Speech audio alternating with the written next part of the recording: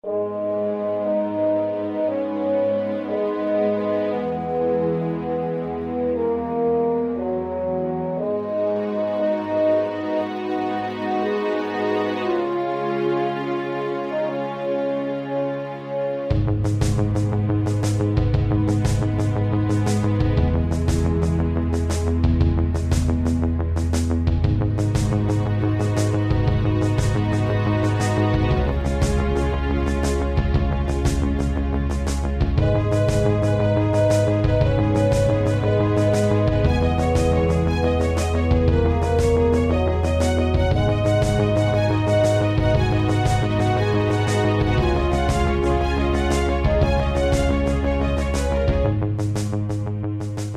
and welcome to the JLA Cast, a podcast in which we revisit Grant Morrison's legendary run on JLA, arguably the greatest superhero comic ever written, one issue at a time.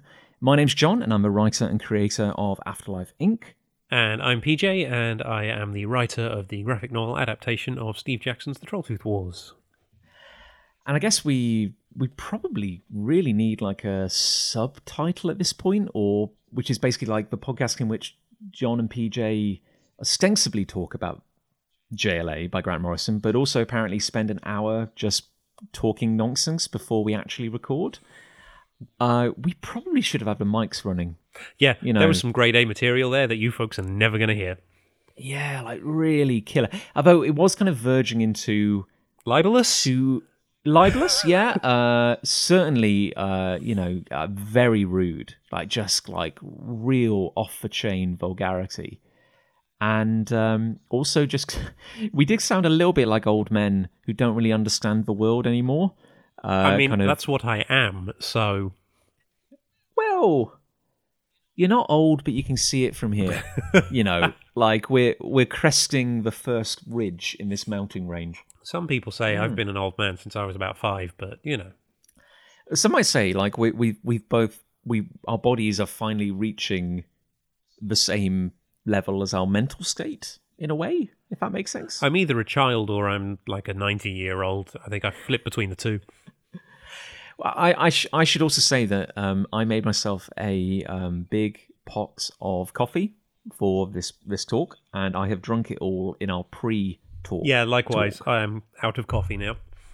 Yeah, so if I guess if the two of us appear or sound a little unfocused, that could be part of it. Caffeine's going to wear off halfway through the show. Yeah, we're going to crash hard. PJ, I guess another inaccuracy in our title is that we're not actually talking about JLA this issue. Yeah, we've gone off on, in some ways, the smallest, but in other ways, the biggest tangent of all the tangents we've done so far. Because our other tangents have been Justice League, A Midsummer's Nightmare. So that's a JLA book. That's fine. That's the Justice League. And then we had JLA Wildcats. It's right there in the title. I thought you were going to forget it for a minute, PJ. I tried to. All the therapy. This week, the book we're looking at is issue 10 of Aztek, The Ultimate Man. Ooh, and I've got to say, you don't really need to know much about Aztek for your heart to be set aflame by the title of Aztek, The Ultimate Man. No, it's a great title. The reasons we're covering this issue, if you've read JLA, you already know.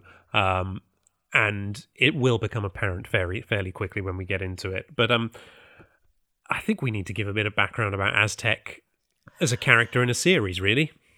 Yeah. I feel you're going to be. I mean, you're always useful. Thank you. I feel you. Yeah. Well, got to be honest. I feel you're going to be particularly useful this episode because my awareness of Aztek was, up until now, entirely limited to his appearances in JLA. And I think some wider context around the character would be really, really valuable. So, for a good long while, my only knowledge of Aztek was also his appearances in JLA. His book, Aztek the Ultimate Man, ran for 10 issues. So the issue we're looking at today is the final one. Issue 1 came out the same month as JLA issue 1. But before it. So it was earlier in the month. And then it ran that way for the whole 10 issues. So it was Aztek 1, JLA 1, Aztek 2, JLA 2, etc. Every issue of Aztek was written by Grant Morrison and Mark Miller. They co-wrote the book, and penciled by N. Stephen Harris. So you had the same creative team throughout. But it meant that Morrison was able to slightly tie it into JLA a bit. So you get appearances from Green Lantern in issue 2. He and Aztek have a team up fighting a shapeshifter called Synth, who's taken the form of Major Disaster, which is why Green Lantern turns up. And I have to say, there's a lovely moment in it where at the end, Aztek, who's the new hero on the block in this case, says to Green Lantern, "You've been a real inspiration to me." And Kyle flies off and just thinks, cool. Because he finally gets to be the elder statesman. Kyle inadvertently was basically like the JLA's talent scout. Yes. Around this time. Yeah. Because he brings Connor in, doesn't he, as well? Green Arrow. Well, that's it. In issue 5 of JLA, where you have the auditions and all these characters show up to audition, one of them is Aztek. And I think Kyle has a line of saying, "Oh, I thought Green Arrow and Aztek were pretty cool." And Flash says, "Well, yeah, you nominated them both." And I think the interesting thing to me is if you took that audition story just on its own, you get that kind of image where you see all the candidates, and we don't spend a lot of time with each. We don't get to see all their interviews, but you've got a real cross section of the DC universe. Yeah. There's Artemis, Steel is there, which is showing a little bit of Morrison's kind of interest in the character, even then. Supergirl, Max Mercury, which is a bit of a deep cut, and then you've got Aztek, among others. And certainly, if you're not familiar with the wider DC universe, I certainly don't have an encyclopedic knowledge of the DC universe. You might be forgiven for thinking that Aztek was a pretty established character, but yeah, he's as fresh as the driven snow. Like he was very new to the world at that point. Yeah, and I think Morrison had him cameo in that issue. He didn't really say much. I think he appears for maybe 2 panels. And so, for a long time, I wasn't really up on Aztek's history. But then I want to say about 10 years ago, maybe a little longer, maybe just checking, 2008, so 12 years ago, they released a trade of the complete Aztek the Ultimate Man. Grant Morrison's name appears at the top of the book, and then it says JLA presents Aztek the Ultimate Man. That's wise. And I was always, and on the spine it's JLA presents in big letters as well. And I was always very curious about Aztek, so I bought this as soon as it came out and read all 10 issues very quickly. So yeah, you get it's just an odd book. It's a very odd book. I was wondering if you could. I guess we'll definitely get into the character and everything that happens in his little series. But do you know, was it curtailed? Like, did Yes. it definitely ended prematurely? Yes. So Morrison and Miller were clearly they had a roadmap for this series, an outline of where they wanted to go with it. I think they had a definitive ending for it. And then it gets cancelled with issue 10. And to their credit, they wrap up a couple of things, but they don't make that much effort. And they still leave a lot of plot threads dangling that weren't going to be picked up. They basically went, right, we're ending, so we'll just end this issue. We'll tie up maybe this issue a bit more than we normally would have, but overall, we're not going to do anything to get rid of the loose ends. Yeah, because I mean, my introduction to, I think I've mentioned before on the podcast that my first exposure to this series was actually the last book in the series. It was Volume 6, World War III. Yeah. And that was such like a formative experience for me that ever since I've always enjoyed joining a story partway through the action. Like, I loved the mystery of going like, well, I recognize Superman, but what the hell is happening? And who's this character? And who's this character? And why does this guy have a history with them? I've never heard of him. I love that because it inspires me to go find out more. And obviously Aztek, I don't want to get ahead of myself because, we've got a lot of this podcast still to make, but Aztek ends up playing a fairly important role in the conclusion to this series. And I remember meeting him in those pages, and you don't spend a lot of time with him, but remember just thinking, A, who is this guy? Like, this is kind of cool. And B, what an awesome costume. Yes, Aztek has a great look. We'll have to get a picture of him up somewhere that we can share with everyone when this episode comes out. But it's like a white costume with gold gauntlets and wristbands and a big gold circle in the middle, and then he has this awesome gold helmet that covers most of his face except for his mouth, with spikes coming off it, and it's a great look. It is a really good look, and I would say it's one thing that I think JLA has always had going for it is the characters are very iconic. You know, I'm a long-time Avengers reader, but I wouldn't say that the average Avengers lineup has like the greatest or most instantly recognizable collection of costumes, shall we say? But like when you look at the Magnificent Seven, wow, yeah, recognized worldwide pretty much.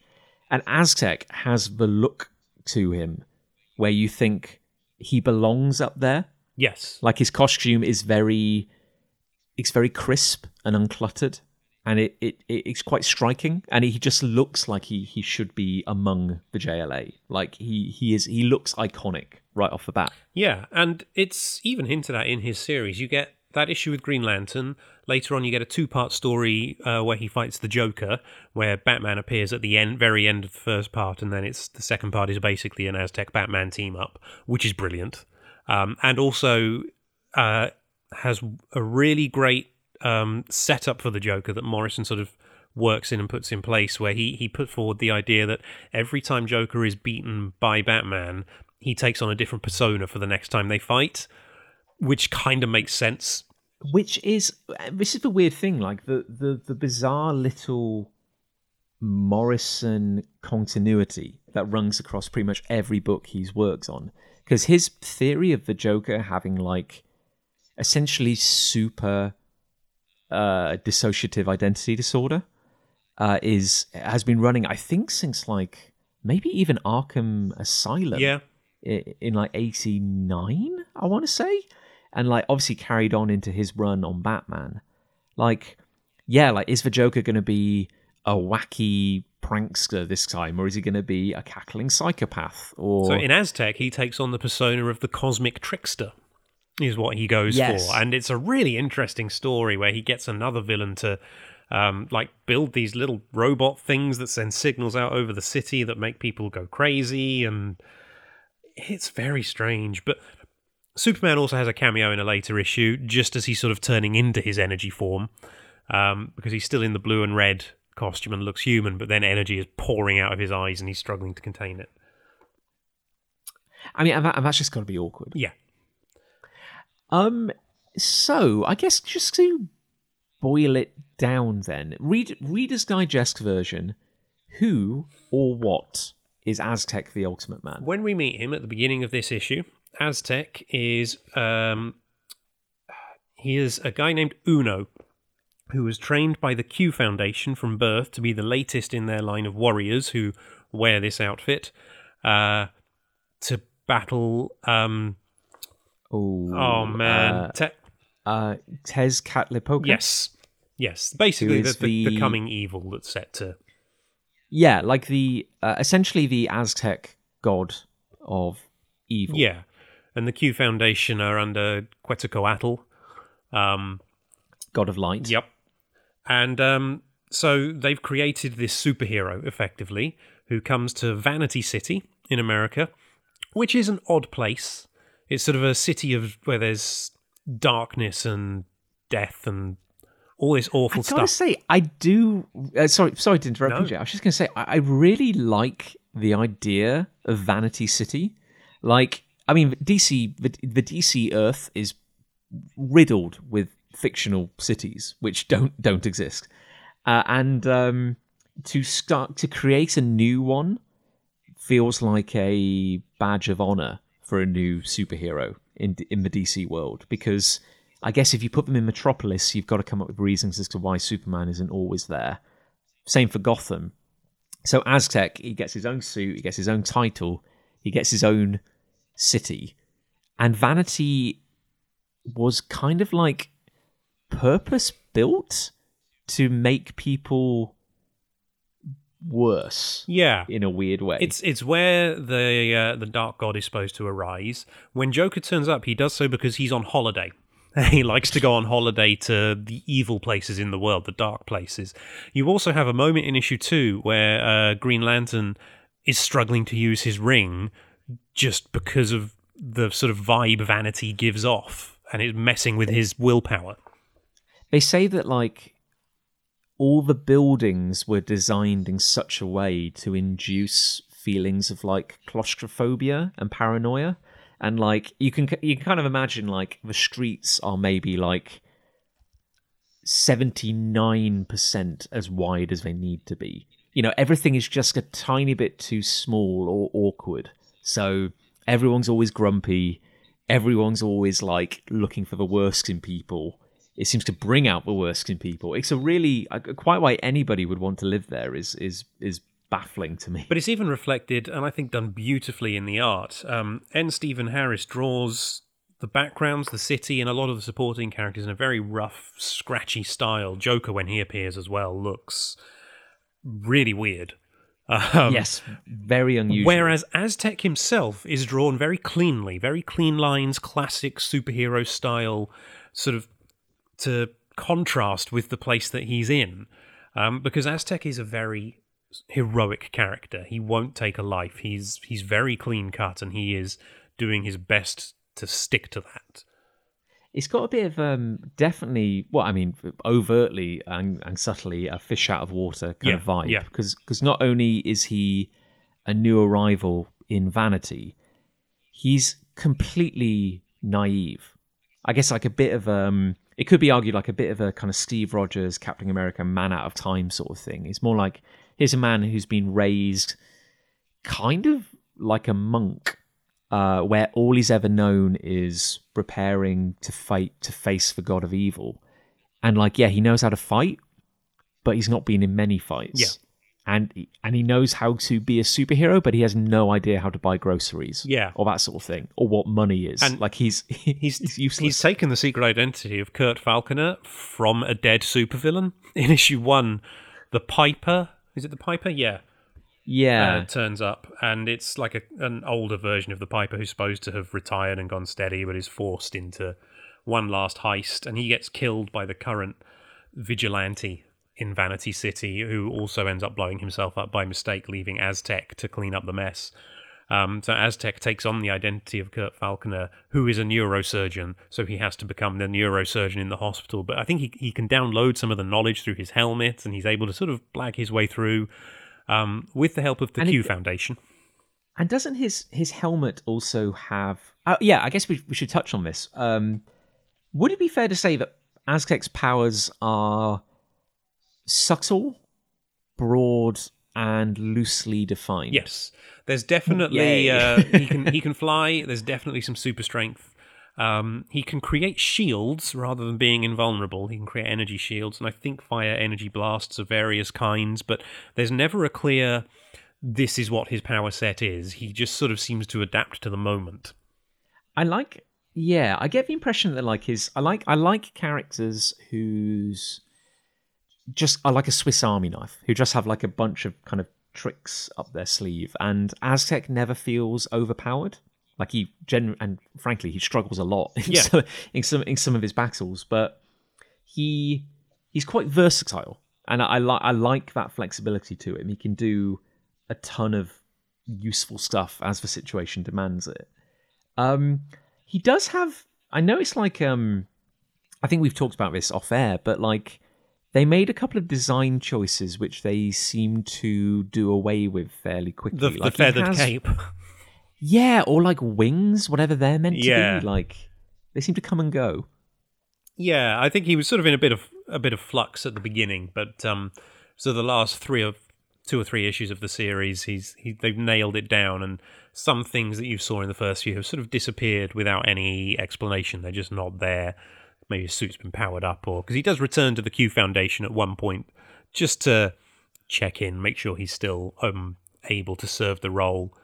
And he has issues with his secret identity. He basically reveals it completely when by accident. But the Q Foundation sort that out as well, because at that point in issue 8, we also find out that one of the people bankrolling the Q Foundation is Lex Luthor. Yes, and this is an interesting thing you bring up, because obviously it's going to be touched upon in the upcoming storyline in JLA, and I don't want to get kind of like ahead of ourselves or back. Yeah. But it's what, if you were new to JLA, or rather if you were only familiar with JLA and you hadn't followed Aztek's own series, which is kind of definitely where I'd been at, I'd always assumed that the identity of Aztek's benefactor, the person paying for everything the Q Foundation does, I'd always assumed that was more of a mystery.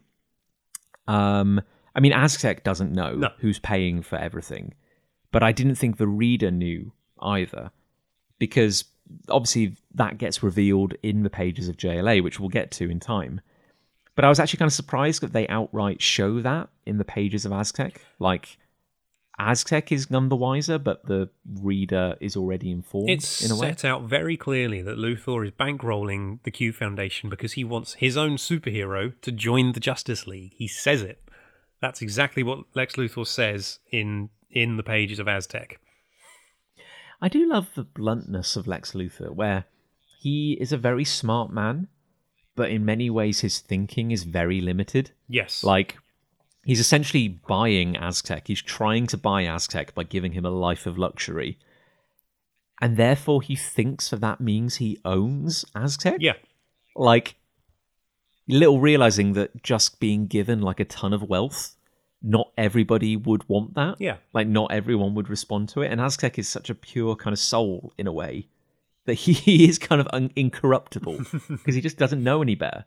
I mean, he goes on a date, and to start with, he's just kind of amazed that the restaurant they go to has more than one food on the menu. Yeah.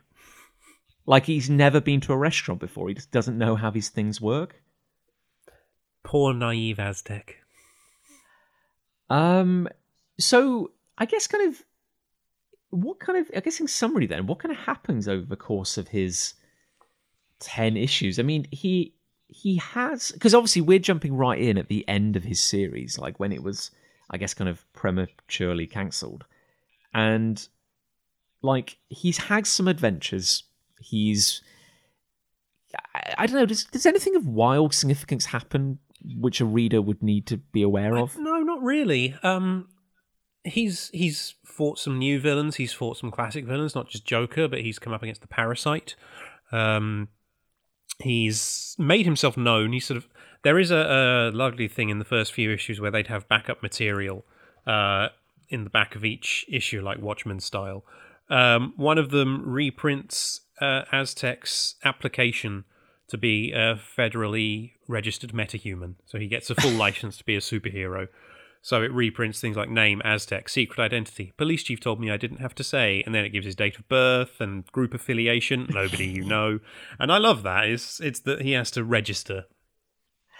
I've got to say, that's always been one of the... I don't want to say ridiculous. That's always been one of the most fantastical elements of the DC universe, where the idea that superheroes are kind of acknowledged in a way that the Marvel universe hasn't always done. Like, I know in recent years Marvel has pivoted towards, well, certainly in the movies, that maybe the Avengers are a division of S.H.I.E.L.D. or they are or they are a government approved kind of thing. But like, it's always weird that, like, to me, that in the DC universe, you could just register as a superhero, as if that's like a legitimate career path. Yeah. And everyone goes like, oh yeah, that's cool. Of course he's a superhero. And there's fan clubs and stuff for superheroes. It's like the culture is much more developed around being a hero in the DC universe. I think the only other key thing we need to know at this moment, really, is that, yeah, Aztek has met, and not just met, he's impressed enough. He's worked with and impressed Green Lantern, Batman, and Superman. So we get to issue 10 of Aztek, and you get a cover which has Jean, Flash, Green Lantern, and Wonder Woman on it. Aztek fighting a guy I didn't recognize when I first read this issue, but we'll get to that. Yeah, it's a very cool picture. I've got to say, like Aztek is looking pretty badass. And it says initiated into the JLA. The cover on this issue is not by the regular series artist. It is by Steve Lytle. Well, there we go. I don't the things we learn. think Stephen Harris did any of the covers for the main series, actually. I think they had other artists for all of them. I would say, just to talk about Harris's artwork, I'm a big fan of Grant Morrison's run on Doom Patrol from the late 80s with Richard Case on art. And I've got to say, like, the art on Aztek really reminds me of that run and Richard Case's art on Doom Patrol. And it's kind of fascinating to me that this was coming out at the same time as JLA. Yeah. Drawn by Howard Porter, because in terms of look and feel, the two series are worlds apart. Yes. And Aztek reeks more to me like a late 80s, early 90s Vertigo title rather than an actual contemporary superhero comic. I think it's because he was an unknown character. I think Morrison was allowed to take more chances and try and be, because it was his thing, Aztek. He created him with Mark Miller and Stephen Harris. And so the book, they were given a almost total free reign to do what they liked, and then it was just because the sales weren't there that the book ended up getting cancelled and they weren't able to finish their story. But yeah, I think it feels much closer to this, as you say, the sort of Vertigo stuff Morrison had been doing, and certainly it's of a kind with the other works Morrison did with Mark Miller in the 90s. Yeah, it's at some point I would be fascinated to visit that Flash series they worked on. Like having never read that, because I'd love to see how that feels, whether it feels like a Morrison book, whether it feels like I'm reading more adventures of Wally, and this is the Wally I know and love from JLA, or whether it feels like a different creative team. The issues of it that I have read, and I've only read 3 or 4, but they feel more like Morrison's JLA, where he's playing with the big ideas but using the characters we know and love to explore them. So that really explores the what Wally can do with the super speed and the ideas behind that, and how Wally affects the world as the Flash, things like that. It doesn't feel the same as Aztek. It's definitely not that it's not that Grant Morrison. No. Maybe another diversion for the future. But so PJ, do you think that's enough setup? Should we dive into this story? Yeah, and the opening page is pretty striking. We have the first panel is Aztek's boot, while Batman lies on the floor with his back to us, his hands bound behind his back, and his cowl covered in blood, with a caption saying, "What does it take to join the JLA?" And then we have the Flash lying, I'm going to hope dead, on the floor, with both his legs severed above the knee. There is a lot of blood on this page for something that's not a Vertigo book. Yeah, a lot of blood. It's grim. We also see, in the following panel, we see Jean being burned alive, surrounded by figures in strange armor, shall we say? Carrying staffs. Yeah, and we get our first bit of dialogue where, someone goes, Batman down, the Flash in pieces, the Martian Manhunter roasted alive. And then we see Superman basically crucified.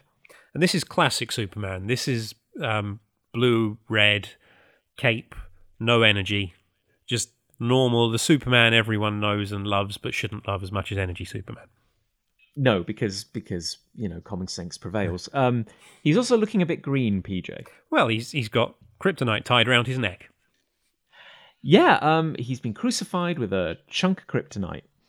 And the voiceover says, Superman's death rattle still echoes in every corner of the world, a constant reminder that hope has perished. Resistance is useless. disobedience equals death. That is a hell of a creepy piece of dialogue to go with that art. It really gets you. Yeah. And I don't know. Maybe you'd be thinking, "Oh gosh, I hope our heroes can pull this back," because as we turn the page, we see Darkseid literally holding a burning American flag and standing in front of us, and he goes, "Now, what are you going to do?" And it's a splash page. That's all that's on that page. Just this lit by the flames, this orange version of Darkseid with the title A League of Their Own. And then our credits, Grant Morrison and Mark Miller as the writers, N. Stephen Harris and Keith Champagne as the artists, Clem Robbins is the letterer, and Mike Danzer did the colours. We don't get an editor. Do you not get an editor, PJ? I'm checking the front of the book. I have an editor listed here. Well, it's not in the hard copy I've got. Well, I'm holding the digital copy in my hands. So the assistant editor is J. Hernandez Rosenblatt, and Paul Kupperberg is the editor. Well, there we go. There you go. I live a charmed life. PJ, here's a question for you. Until you heard it said out loud, did you ever assume that Darkseid was pronounced Darkseid? Yes. Thank you. Yeah, thank you. Yes, I thought it was just me. I don't think it was until the Justice League cartoon, or the Superman the animated series in the late 90s when Darkseid appeared in that. And I was like, oh, that makes sense. Yeah, I know, but I was actually a little disappointed because I thought Darkseid was kind of cool, like in a way. And I remember thinking like, oh, it's Darkseid. Oh, it's a pun. Yeah. I remember feeling a little disappointed. Yeah, no, I'm exactly there. Yeah. Oh, thank you. No, I'm glad it's not just me. I don't think you hear enough people talking about their love for Darkseid. But PJ, as Darkseid waves his flaming flag, what happens? Well, we on the next page see Aztek stood before him, and Aztek sort of talking through his options. So he's basically basic common enemy options. So he sort of runs through this idea that stage one is retreating, assembling the surviving metahumans on Earth and tending to any casualties, brief them on the plan, which apparently is lead them all to Apocalypse, form an alliance with rebels, and then return home to tackle the root of the problem. And then he says, on a permanent basis. And then he just turns, looks up, and says, sound okay? As Green Lantern flies down and says, almost perfect, and he's got a big notebook with him. I love how I get the impression that Aztek is just a terrible actor. Yeah. Like, just because he just apparently just cannot buy into this scenario at all. Like, he is just utterly calm while Darkseid is, again, Darkseid, waving the burning American flag in front of him. And Superman has been crucified. So, yeah, Green Lantern does say almost perfect and then gives him a couple of pointers. Then Aztek says, well, what did the last guy say? And Kyle just goes, something about kicking his big blue butt. And we're in a simulation. Darkseid hasn't really killed anyone here on Earth.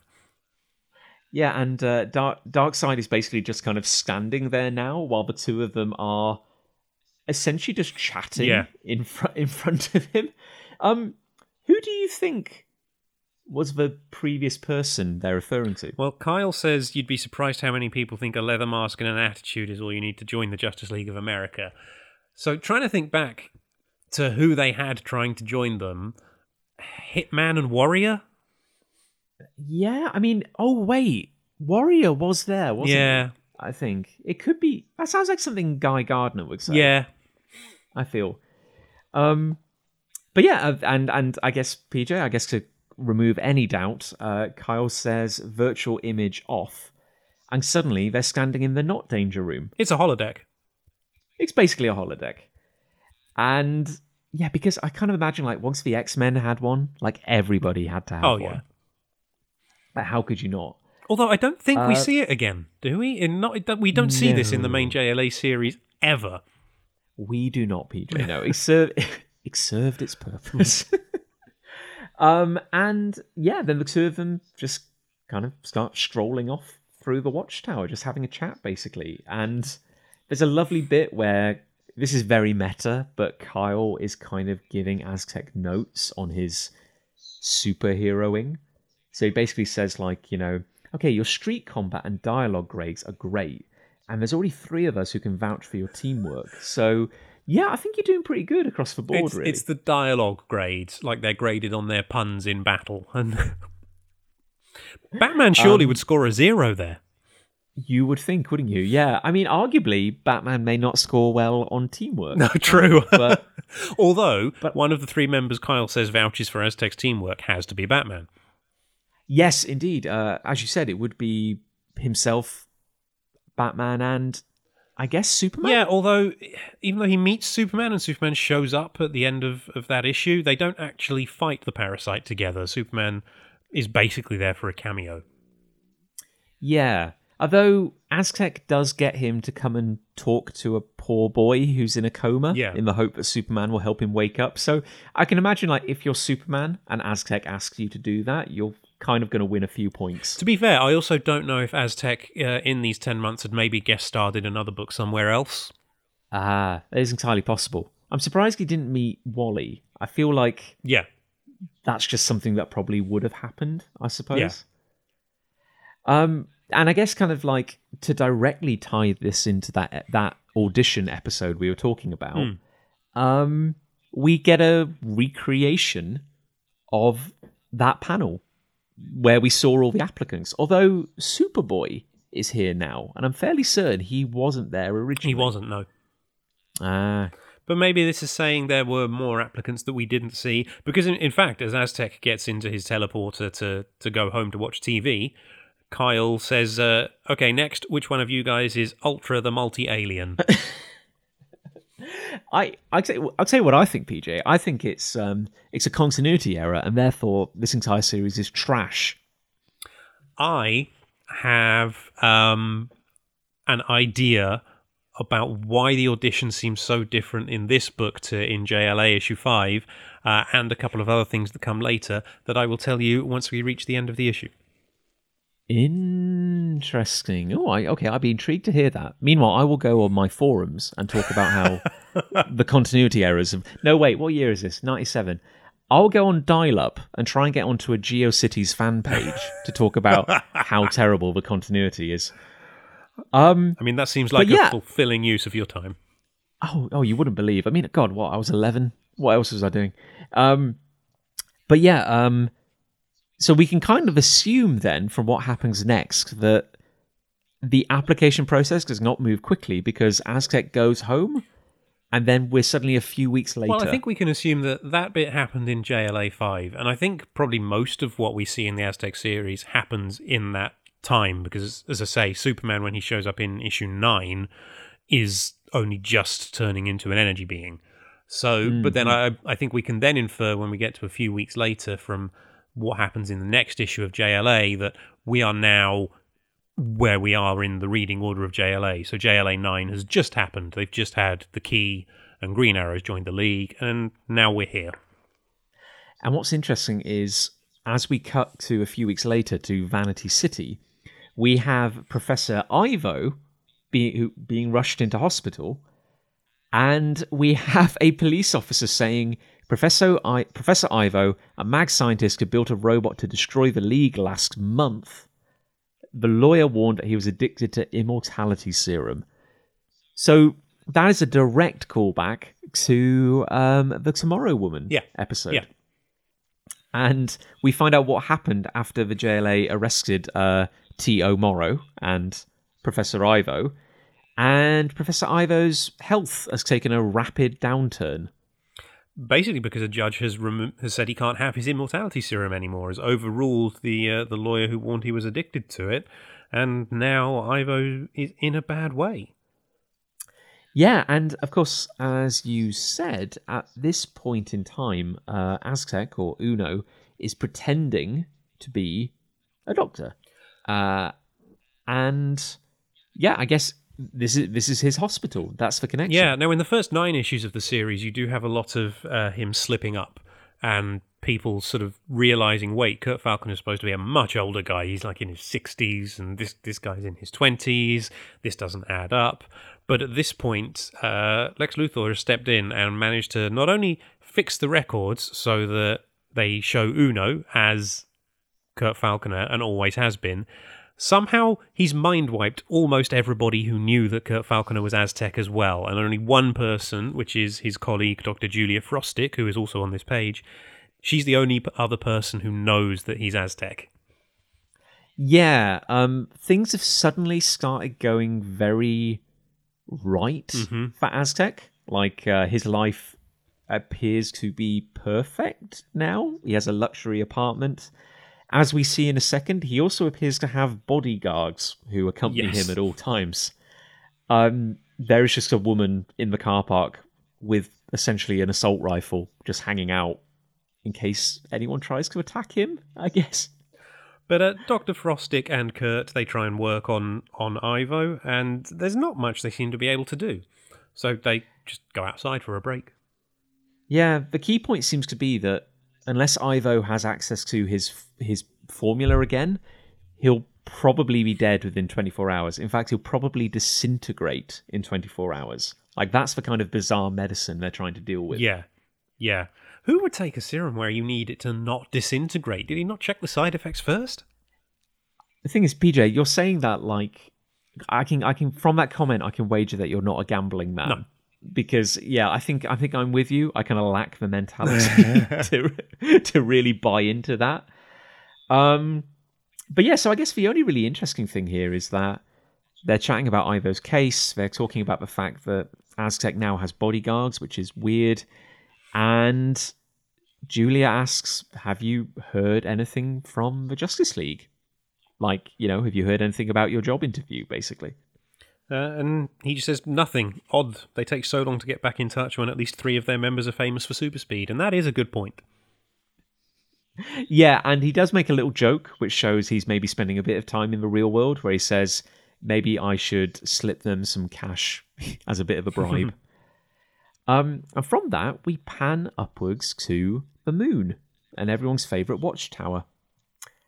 And the JLA are meeting to discuss who to recruit. Most of the JLA.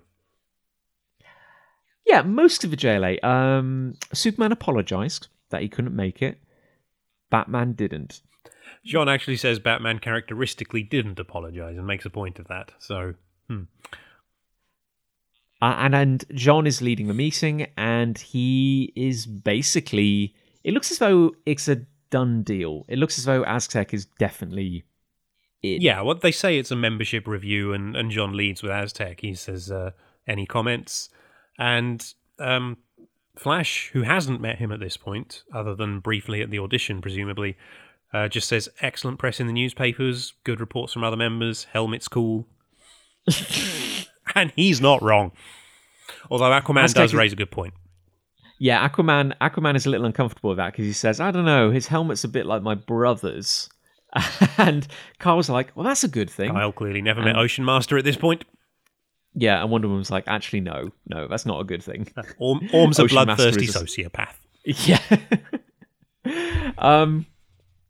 And then suddenly, out of the blue, a giant green skull appears in the middle of the table, like you do. And Wally accuses Kyle. He says, this better not be one of your jokes, Kyle. And you can see why, because it's glowing green energy.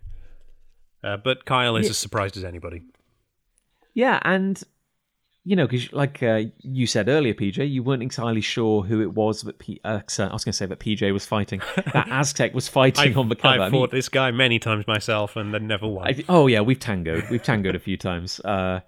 But no, John recognises him immediately, which is interesting, seeing as he's had quite a redesign. It is Amazo, or Amazo, if you're me, and has always read it as Amazo. I read it as Amazo. Thank you. It's Amazo.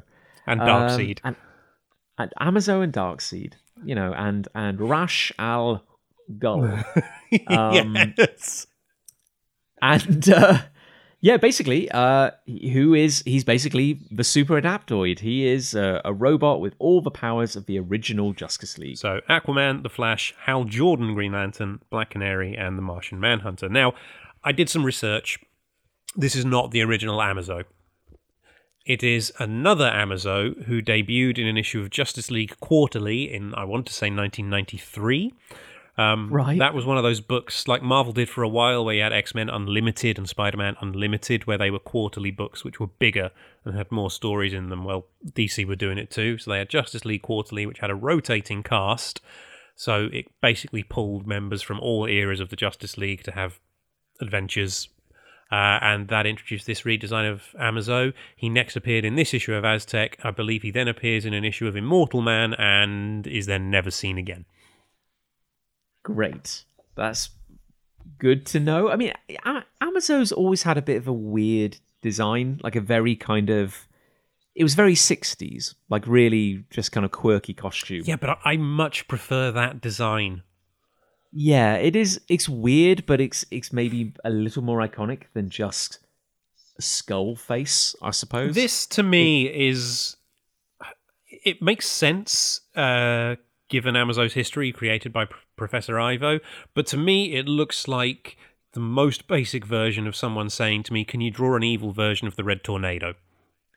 Yeah, can you make this more appropriate for the 90s as well? I feel like that's yes, a bit of an evil, edgy Red Tornado. Oh, pardon me. I'm just going to cough. So sorry.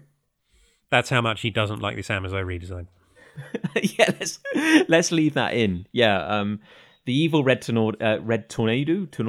I mean, come on, you can't read that word wrong.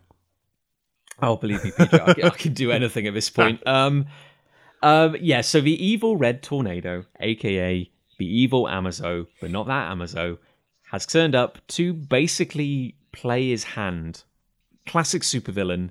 He probably could have gotten away with it if he hadn't told him about it.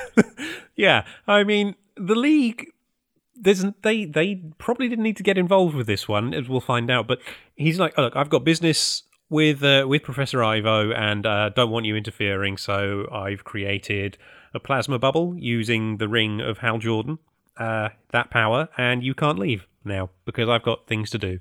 And yeah, they probably wouldn't have interfered anyway, Amazo. I think he thinks he's more important than he is. Yeah, so he's basically now trapped the League, I guess kind of minus Superman and Batman, on the moon. This is one of those kind of like sliding scale of power things, which I've often wondered. Like, and there's a point here where Kyle is basically like, well, no, this is ridiculous. Like, my ring is more powerful than Hal Jordan's. There's no way you can trap us on the moon. Jean points out that the ring is backed by willpower, and therefore Amazo has the willpower of 5 people combined, so therefore there is absolutely no way they can escape. Like, my only problem with that, and this is real nitpicking, is that does kind of mean that Amazo is essentially invincible. I mean, really. Like, I also don't think it makes that much sense in terms of the powers he's been... Because, yeah, he's been given Green Lantern's powers, but he's also got the willpower of Green Lantern, Flash, Aquaman, Martian Manhunter, and Black Canary. That's not a superpower that you can duplicate, surely. It's just more of a... It's ineffable. And yeah, like, does he essentially have 5 times the sense of humour? I feel like what happened here is Mark Miller said, look, let's just have him use Hal Jordan's power ring, and Grant Morrison went, yeah, we've got Kyle's power ring inside the bubble, what can we do about that? And Mark Miller went, we'll just explain it with this line, and they went, yeah, all right. Yeah, it serves its purpose. It serves the story, yes. Yeah, this is nitpicking to the highest order, but it always bugs me a little bit when, like, particularly when an enemy is meant to have the same powers as a hero. Or you see this a lot, like if a hero ever gets mind controlled or suddenly turns evil, they're suddenly like infinitely more powerful or deadlier just because the story requires them to be, not because it makes any sense. Yeah, and it's usually explained with well, he's not holding back now, he's evil. And okay, you can get away with it once or twice, but...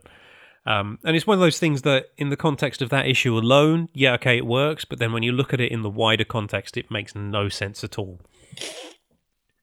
This is why I should get back on my forums.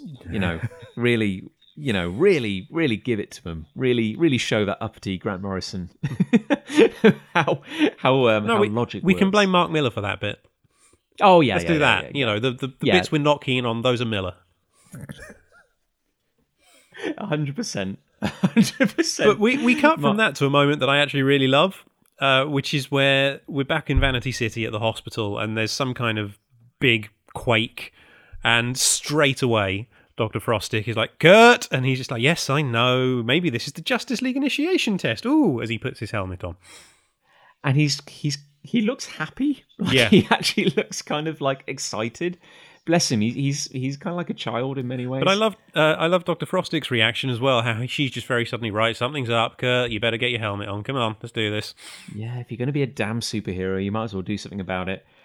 And yeah, then we get to see Amazo in all his glory. He's crashed through most of the hospital. It looks like there's a number of, let's say, dead people behind him. Let's say dead. Yep. Yeah. And he just says, Professor Ivo, which room? Now, the one thing I will say in this Amazo's design, is he's got those cool 90s pipes, which I think they're cool. Even though they're not. The obvious weakness pipes. Yeah, he's got the apocalypse pipes, like 90s Apocalypse used to have them running out of his shoulders into his arms. Yeah, but they come out of his legs and seem to go into his back. I don't quite know where they connect up. Frankly, I think you would really just catch your arms on them. Yeah. I think that would be quite especially with those big spikes on his gloves. Yeah. Why does a robot need gloves anyway? Moving on. Mark Miller. Moving on. We see Kurt. No, not Kurt. Is his name Kurt? Yeah, Kurt. Falconer. Uno. Aztek. That guy. Is accessing his supervillain database through his helmet. And yeah, he's getting a sudden update on what Amazo can do, basically. And what he is, and with that, he just punches him out of the hospital and into a truck. And just turns around and says to Dr. Frostic, this isn't a test, go find Ivo and get him away from this guy. Behind lead shields in X-ray would be best. Which is a nice little touch, just because he's thinking, about, I'm going to assume, X-ray vision. Which this Amazo doesn't have, because it's the original Justice League. I don't know. I don't know why it needs to be behind lead. Okay, well, either way, we cut to the moon suddenly. And we have Kyle wearing American football armor made out of green energy, smashing himself again and again against the bubble, which is trapping them on the moon. Constantly shouting, this is going to work, this is going to work. It doesn't work. They are still trapped on the moon. And yeah, Wonder Woman has a plan. Well, Wonder Woman's very smart. She does. I feel this is the kind of thing where I'd like to know how many times in facing Amazo before have the League been able to do this trick. Well, I think it entirely depends what Amazo's doing to them, because it's only going to work against one very specific set of powers that Amazo has. Yeah, this is, of course, the weird quirk that because this incarnation of Amazo's powers are based on Hal Jordan's ring, there was an inherent weakness in that ring to the color yellow.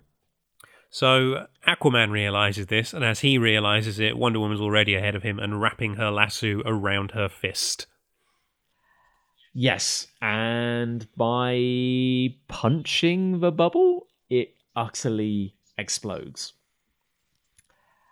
Leading Kyle to make a rather weird little comment, where he basically goes, wow, as the League look on in shock. He goes, somebody remind me at the Christmas party not to make a pass at Diana. Were you going to, Kyle? Because yeah, this shouldn't be the moment to decide that's a bad idea. No. Do you need a woman to destroy a plasma bubble around the moon to suddenly think that's maybe not a good idea? Oh well, but we then cut to a panel that I genuinely love. Yeah, this is kind of amazing. So this is like half the page now. Amazo is running through Vanity City using flash speed, and he's got Aztek by the wrist, dragging him behind him, and Aztek is shouting, "Will you slow down?" with every word in a different speech bubble. And I think it's beautifully done. It does look kind of amazing. And yeah, this Amazo is a bit of a mess to look at visually, but he does look quite cool here while he's racing along. I think it's the pose and the energy coming off him with the super speed, and it's Aztek's speech bubbles that make it for me. They sort of make it into a little comedy beat that I really appreciate. And speaking of comedy, we then, on the following page, we have Aztek's face getting slammed into 3 successive buildings at hyperspeed. And the only thing we have to give context is the road signs, which go from 21st Street to 54th Street to 281st Street. So we can only assume that Aztek's face has been dragged along basically every building in Vanity City. And then Amazo stops, drops Aztek on the floor, and he says, the One-Man Justice League, that's what they used to call me in the papers until Doomsday and Bane started stealing the headlines. And then he just goes through his powers: super speed, super strength, invisibility, the ability to talk to fish. And then he pauses, and Aztek finishes for him as he says, "Canary cry." And Amazo uses Black Canary's sonic scream to basically shatter everything. Yeah, it's a bit of a show-off move. I mean, very cool, but I guess, yeah, if you want to shatter every window on the street. And then Aztek just keeps gloating, basically. He says, "Professor Ivo programmed me with all of their powers and none of their scruples. One of those old-fashioned bids for world domination. He really hated President Carter." But and then baller move here from Aztek. Yeah, he just flat out grabs Amazo's face, and there's this big explosion of energy from beneath his fingertips, and suddenly Amazo's face is ruined. Yeah, so he's just fired the energy blast from his hands at as close range as you can possibly get. Yeah, to the point where it's almost embarrassing for Amazo. It kind of he does so much damage to him in this one blast. It kind of makes you wonder why Amazo even bothered. Yeah. Amazo's annoyed. He says, "What'd you do that for? You fried half my circuitry." And he's posturing about to say, "Look, you've made me angry," but then the League arrive. And Flash says, "And Batman and Superman are on their way as well." Yeah, and Amazo just instantly surrenders. Just goes "Okay, the game's over. It's a fair cop. You got me. Now, maybe you'll listen to what I'm doing here?" And then, Aztek's what do you mean? And Aztek, and Amazo, whose face is basically on fire, reaches into one of his robot gloves and brings out a vial of liquid and goes, "Without his serum, the professor is going to die, and as much as I hate to admit it, losing him would be like Tom losing Jerry. I'd have nobody left to play with. Just tell him to get well soon." He just hands the vial over to Aztek. And that's it. Done. We turn the page and Ivo's fine. He's sat up in his isolation chamber reading an issue of the National Inquisitor, which has the elongated man on the cover and the headline "My Night with the Elongated Man," so he's into his tabloids. Yeah, and a real kind of all's well that ends well sort of thing. The fight was over before it began, really. This is the thing, it's over very quickly, and I do wonder if this was supposed to be a 2-part story, that because the series got cancelled with 10, they had to try and fit everything into the one issue instead. That is a very... Yeah, actually, that's a very good point, because it's less of a fight and more of a joke. Yeah. Really. Not saying it's bad, just saying, the point is not that Aztek fights Amazo, it's that it was all a kind of misunderstanding. Yeah, I suppose. In fact, the Aztek Amazo confrontation is very quick, but also the League getting out of the Watchtower is very quick as well. They're not delayed for long at all. Yeah, I guess the only kind of zinger is that Aztek's going like, oh, I guess, the robot came good in the end, and it's nice that it had a happy ending. And Julia points out that the magic formula that let Ivo get better was spiked with a toxin that basically would have killed him. So, yeah, like maybe it was a nice gesture, but they are still both megalomaniacs and psychopaths, and this is just how they kind of treat each other. Yeah, and Ivo had anticipated it months ago and had ingested an antitoxin, so he's fine. Yeah, a very weird relationship between the two.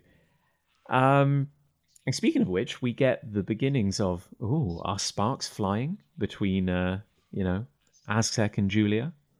He tries to kiss her, and then she pulls away very quickly, and he's like, well, what's wrong? And she's like, for God's sake, what do you think? You don't do it for me. I'm engaged to someone else. What were you thinking? And Aztek's basically, well, it seemed like a logical conclusion to the story. And yeah, she basically says, leave the logic to Mr. Spock. This is the real world. You're needed down in ER. So we then cut to a page that's very odd, and this I actually kind of love, because this is dangling. It's going to give us 4 different dangling plot threads for upcoming Aztek storylines that we are never going to see. And when Morrison and Miller did this issue, they would have known that this had been cancelled. They weren't going to get to do this, so they're just dangling it in front of us to say, well, here's what you could have had. Yeah, like, you got to wonder, like, is this a bit of a weird flex? I think it is. From the two of them. I think it is, but it's one that I really like for the most part. I do think the first one, we see a TV showing Aztek and then a bunch of dolls and a pair of legs and a lady's hand holding the remote. And she says, I've had half the heroes in Rovin's Guide, and now I'm coming for you, Aztek. Think you're man enough for the super groupie. Now, I think if they had done that story, that wouldn't have aged well at all. No, we should maybe be thankful. There's also a dangling plot thread about Aztek having a brother, which he was unaware of. That's classic superhero. No, Lawrence Rodman, who's there on the page saying, this is so unfair, I'm halfway through a nervous breakdown and now you tell me I'm Aztek's brother. And we actually did see his mother at the end of the last issue watching Aztek on TV, Mrs. Rodman. So that was going to go somewhere. And I would have liked to see that, actually. That would have been fun. Yeah, because I can kind of see where it would have gone. Like, he would have become the anti-Aztek or something, or... Yeah. The Quizler, a villain who I'm not sure is meant to be anything, or is just... don't think we've met him before, no. Maybe a word search themed villain. But I do like... He talks about a supervillain convention that's going to be a riot with an amazing guest list. And, I would have loved to see that. I've got to say, have you read 7 Soldiers of Victory? No, I haven't.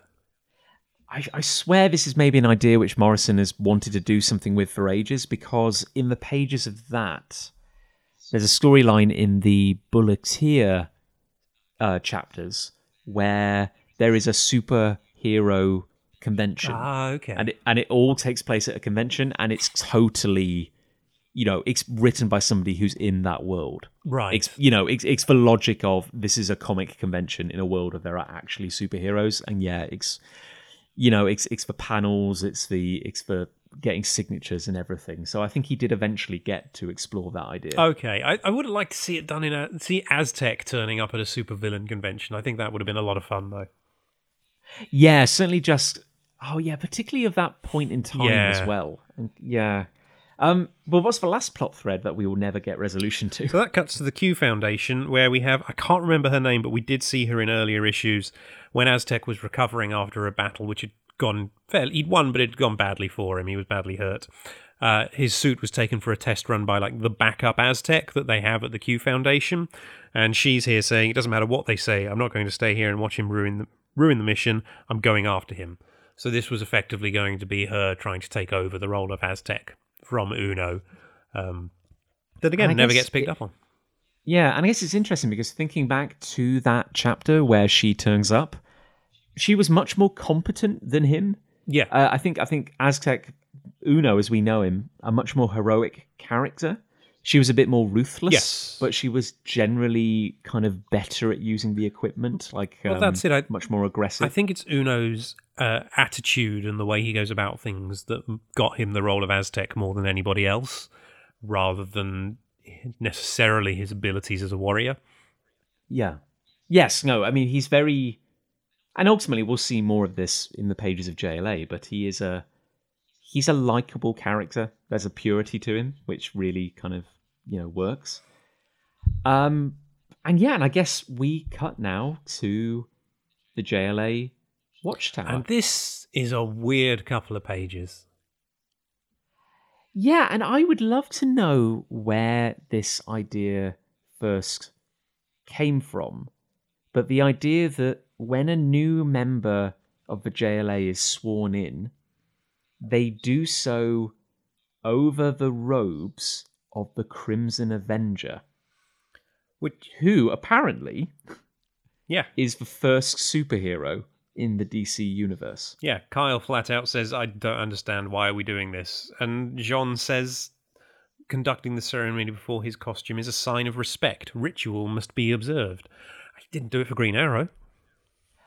No, but that's the thing. I mean, we didn't see it, but I do remember that in that episode, right at the end of the Angels storyline, when Batman rejoins them on the moon, he's complaining about being there, and someone says, well, our rules state that you must have 6 standing members present to sign in a new member. And these are apparently rules that Batman himself helped write.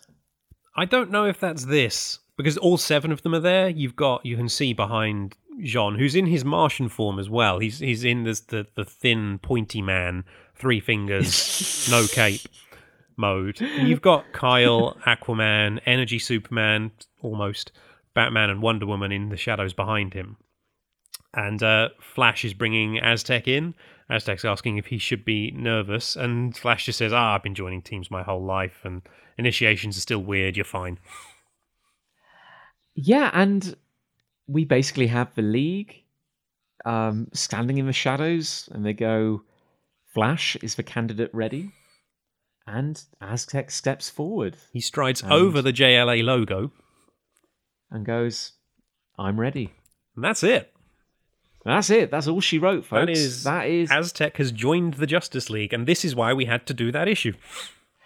Yeah, and it's a weird end to a weird series. Yes. Yeah.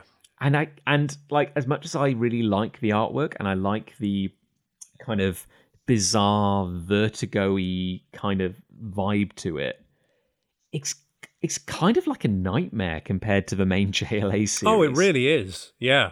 Like, this final shot of the JLA, they look really weird. Like, about as unheroic as you could probably make them. This ties into the theory I have about it that I mentioned earlier about why things are so slightly different, even the actual JLA stuff here. And I think it's because when you see the sequence where they're auditioning people in JLA issue 5, that is in JLA, and it's very much this is what's happening. Aztek is all from Aztek's point of view. So it's that skewed, I'm looking up to these people, I'm a bit scared of them, and we're seeing it as he sees it, or rather than seeing it for as it actually is. So it's more intimidating, and that's my theory anyway. Just that this is all from Aztek's point of view, rather than being just this is how it happened.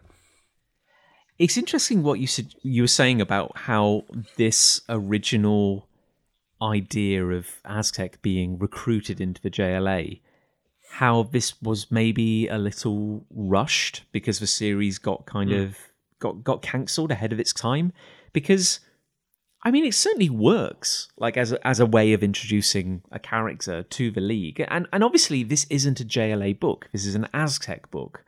So, of course, it should be presented in the style of that series. Nevertheless, it is weird. Like, it's certainly very in keeping with the series. I think if this had been a classic JLA story featuring Aztek, that probably would have been jarring given the issues that have come before.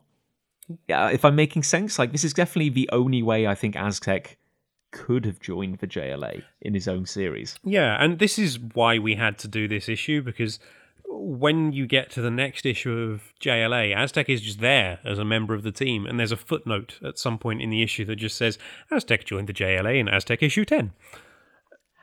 So you had to get there, and I know it's Morrison sort of, he wasn't able to finish his story in Aztek, so because he is on JLA as well as writer, he uses that to continue the character's story, which fair enough, cannot argue with him doing that. I do think he has to make changes to accommodate and do that. I don't think, the final Aztek will face the coming of the Dark God in the pages of JLA, and I don't think it goes down as it would have in the pages of Aztek, or even the Dark God is the same entity that it would have been had the story continued in Aztek.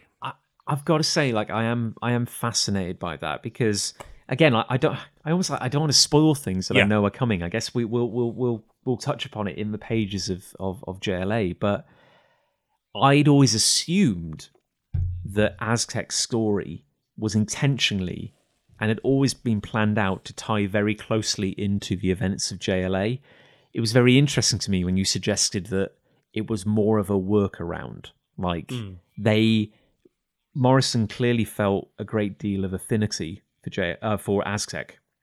And I kind of imagine, like, with his series being cancelled, the only way he could continue that character and give him some kind of closure would be within the pages of JLA. Yeah.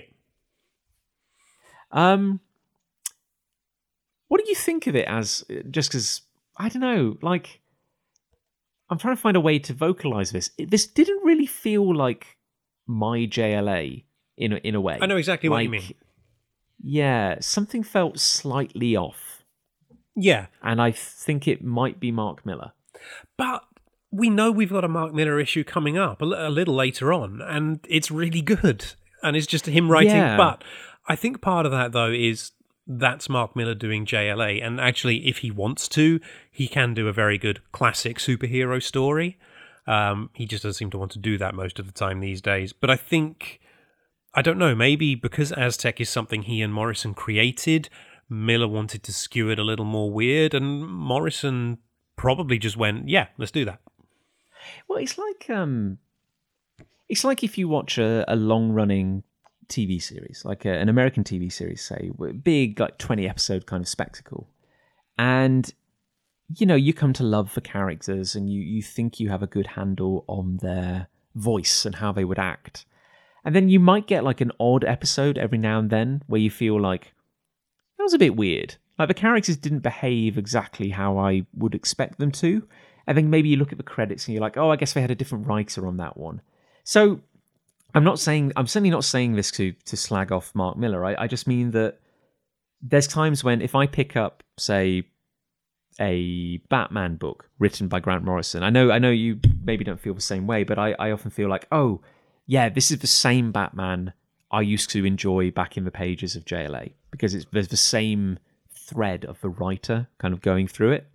And I guess just because this is maybe a collaborative effort and there's a different voice in the mix, the JLA as we saw them here, I find it hard to believe that they're the same JLA that I could follow, just in the previous issue of their series, if that makes sense. I think to a degree, I think you definitely get that with Jean.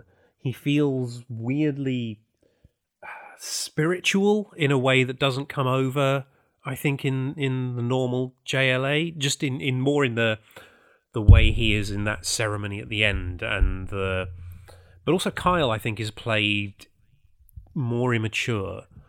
The bit with the American football uniform when he's trying to charge at the Hal Jordan Globe feels he's rushing in more than maybe he does in the pages of JLA. But what I find strange about that is when Green Lantern appears in Aztek issue 2, and indeed when Batman appears in issues 7 and 8, 6 and 7, I forget exactly the numbers, but yeah, those feel of a piece. That feels like the Green Lantern from JLA. The Batman story, two-parter, feels like it could come from a Batman book and just guest star Aztek. But yeah, they do feel slightly more off in this issue. Not in a bad way, I- just in a different way. No, it is, as much as I enjoyed like visiting Aztec, I'm glad that I was able to fill in this kind of gap in my knowledge. This series scratched a very different itch for me than JLA. And it's weird, like coming off the back of the Key storyline, coming off the back of the Angels storyline, where the characters are really starting to solidify. Aztec is a bit of a weird nightmare, like as a series, and I enjoyed visiting, but much like Vanity City, I don't really want to live here. Like, I want to come back to JLA, where it's bright and colourful. I've got to be honest. I think I've read the Aztec series in full a total of 3 times now. I read the whole thing before we did this episode just to refamiliarise myself with everything that came before, so I wasn't just reading issue 10 in isolation. But the first time I read it was when I bought it, and as I say, my copy is in a book labelled JLA Presents Aztek. So I was reading it as a fan of JLA, and on that level I was reading it thinking, I don't know if I'm enjoying this, actually. I think having the JLA label on it almost does the book a disservice. Yeah. I think it was the second time I read it, however many years ago that was, when I just thought, I'll give that another read, and read it in isolation, not expecting it to be sort of a JLA book, effectively, but as its own thing. That's when I got a respect for it and sort of developed a new appreciation of what they were trying to do with it as its own entity. And on that level, I really like it. But as a companion piece to JLA, it's not. It shouldn't be labelled as such, I think. I feel this book is thematically closer to, say, something like Grant Morrison's run on Animal Man than it is to JLA. And I think much like, because obviously you can tell there are characters that Morrison has a real affinity for, the Joker being one of them. Yeah. His theory about the Joker kind of reinventing himself time and time again is kind of like a pretty good metaphor for Morrison's career. Yeah. And I feel that this is very much the previous incarnation of Morrison, in a way. And I don't know whether... It's so mad to me to hear that it was being released at the same time as JLA. It's like, I wonder if he was like dipping his toe back into like an old style of storytelling, while also kind of flexing his muscles over in this big kind of like cosmic opera of JLA. It's so weird that the two coexist to me. Well, I feel like maybe you get, like Morrison, JLA, I think it was the beginning of sort of that new cosmic era of Grant Morrison. But when he'd been working with Mark Miller before that on things like Skrull Kill Crew, he's still that Morrison when he works with Miller, perhaps, at this point. Yeah. I can't actually think of many collaborations between them that came after this, where they're credited as co-writers. Well, I know I think their kind of personal relationship kind of deteriorated a little bit. I don't think they ended up on quite as close terms as they were initially. But it is odd, and I don't mean this to be a disservice to Miller. It's just that I am obviously such a fan of Morrison that to have a series which is like half Morrison, even if the other half is good, feels like a bit of a dilution to me. Like, I thought Aztek was very good. I couldn't necessarily see the seams. I couldn't quite tell where Miller took over or Morrison was in charge. But at the same time, it felt a little weaker than, it wasn't quite, the sum of its parts didn't add up. Yeah. Like it didn't quite kind of gel. There's a lot of interesting ideas, but it was a bit messy. Part of me does wish that it hadn't been cancelled. They've been able to finish what they were trying to do with it. I'm fairly sure Aztek would have still joined the Justice League, because that's Lex Luthor's plan in Aztek. Whether it would have happened in the same way or even in the pages of Aztek, I don't know. We wouldn't have covered this issue, I think, if Aztek had joined in an issue of JLA. We wouldn't even be looking at this book. But No. I think the only reason we're doing it is because you get this issue of Aztek, which ends with Aztek being a member of the team, and then in the next issue of JLA, he's just there. I mean, that is something I used to enjoy about, say, the Avengers, which ultimately I think I've read. As much as I love obviously this run on JLA, we wouldn't be doing a podcast about it if we didn't. I think I collected the Avengers for longer. Yeah, me too. And I mean, what was the thing they used to say? Like, the Fantastic Four are a family, the X-Men are outcasts, the JLA are gods, and the Avengers are a baseball team. Yeah. Where the cast is constantly rotating as people come in and out. So it never bothered me so much when you'd pick up a team book and suddenly say Superman is now blue, or Iron Man now has a different suit of armor. Yeah. Because you always get that little caption box that goes like, "Oh, please see Iron Man issue 10 for explanation as to what the hell is going on here." Well, you also had most of these characters, because they were big enough to have their own solo books, even if you didn't read the books, you'd tend to hear about the big things that were happening in them. You knew if a character had died or, like in Superman's case, had this major change of powers. I gotta say, I would quite welcome the challenge. I think it'd be quite interesting to be writing a team book where you weren't necessarily in control of what happened to the individual characters. Like you certainly couldn't kill one of them unless it was with a much bigger editorial edict. And like, I think the JLA series is often criticized for being like big on spectacle, but not very big on character moments, which I think I would disagree with, because as we've talked about, there are some lovely moments of character development. Yeah. But I think that's also the consequence of being a JLA book. You're not really allowed to make any changes to a character that would fundamentally affect their solo title, I guess. But I think that's another reason why Morrison starts bringing in these other characters, why you get Green Arrow and Aztek on the team, because certainly in Aztek's case, that's a character Morrison can pretty much do whatever he wants to within the pages of JLA without there being any ramifications elsewhere. And I've been trying to think, actually, if I can think of any other characters who sort of joined a team in a book that wasn't that team's book, and the only one I can come up with is it's another Marvel example, and it's D-Man, Demolition Man, who joined the Avengers in an issue of Captain America. But and then was just suddenly there. Yeah, but he also wasn't a member of the Avengers for very long at all. I think he was like for one issue before he left, and then he turned up again at the beginning of Volume 3 for Kurt Busiek's run when he brought in everyone who'd ever been an Avenger. Right. That's my only introduction to D-Man, basically. That was my introduction to the character, but I have gone back and read some of the earlier stuff. But that's the only other example I can think of a character joining a major team. And D-Man has less of an impact on the Avengers than Aztek has on JLA, certainly.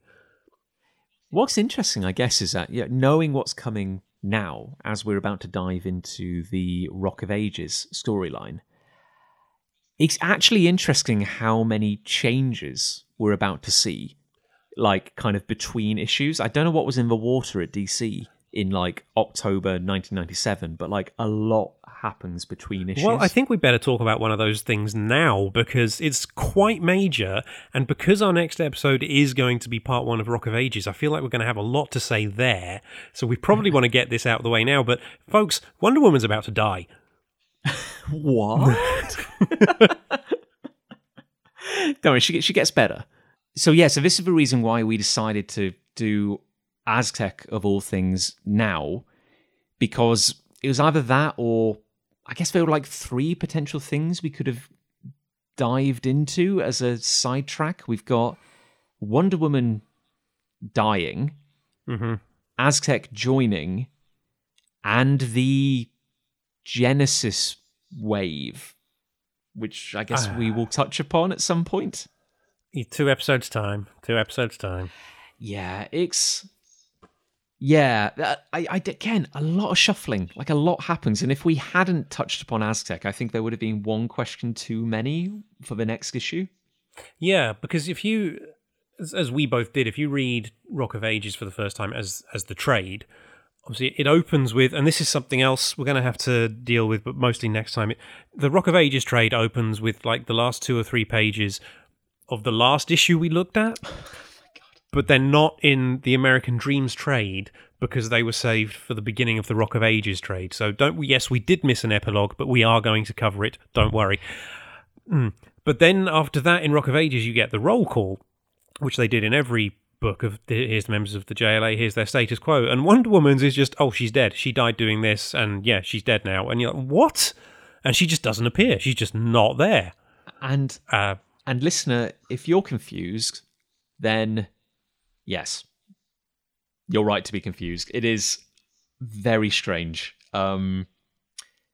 and honestly, like, yeah, this would have been a bloody nightmare if you're trying to write this issue. And you probably just get like a post-it note from the the DC head office as they pass by your desk, going like, yeah, by the way, Wonder Woman's dead, so do what you will with that. You okay, Aztek? We okayed Aztek. He's on board. There's also like a big event coming, and it'd be really nice if you could pave the way for that in the span of one issue. Cheers. That'd be great. One issue, which is also the opening chapter of your first big story on JLA. Yeah, and that weird... This blew my mind when you were telling me about that weird...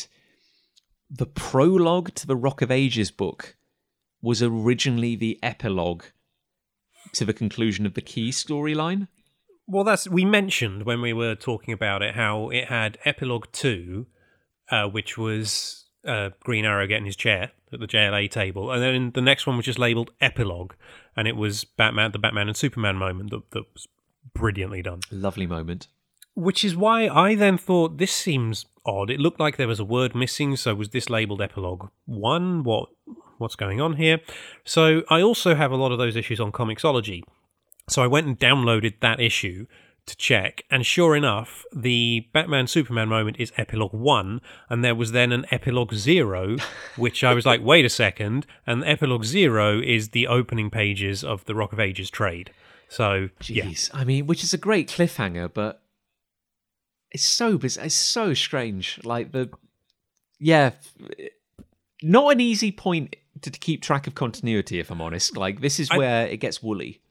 I think actually as well, it's a good thing we're doing this based on how everything's printed in the trades, because if we'd had that cliffhanger ending, if we'd discussed what happens in that epilogue, and then we'd gone on to Aztek issue 10, that would have just messed everything up. Yeah.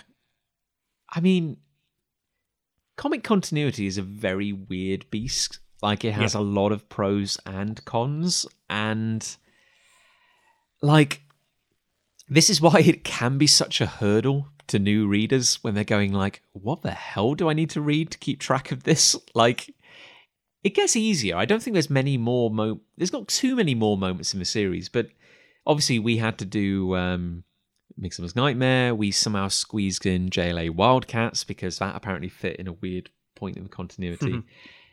Yeah, there's been a lot of little diversions on the path, but I think, he said, it gets a little easier once we get past Rock of Ages.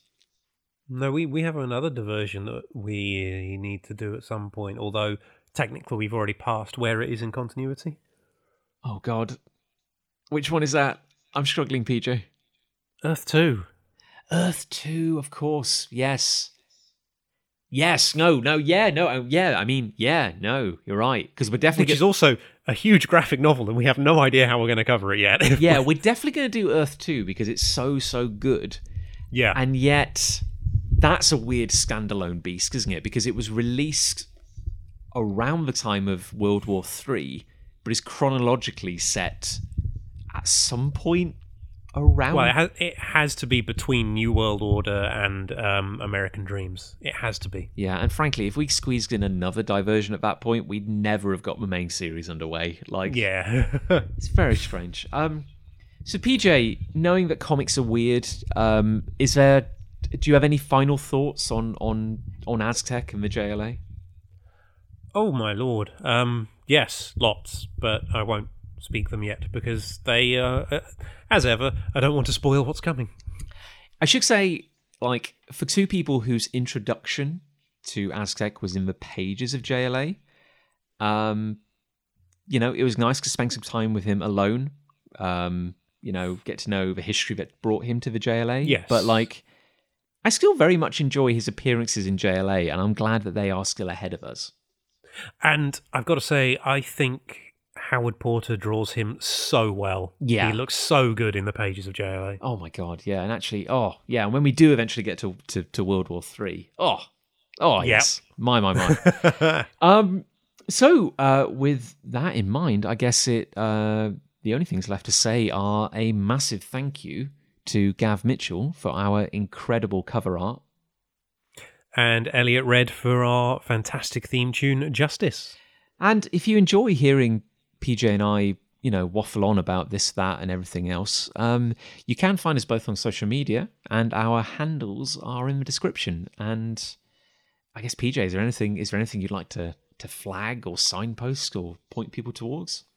No, just I'll waffle anywhere and everywhere. we'll waffle for hot meal, basically. I should say, if you're enjoying this series, leaving us a review on iTunes would be very much appreciated. Or just hit that star rating, preferably on the number 5. I'll accept a 4. If you do a 3, you're dead to me. I was gonna try and make some star quip. Give us a star for every incarnation of Starman there's been. Give us a 5-star rating.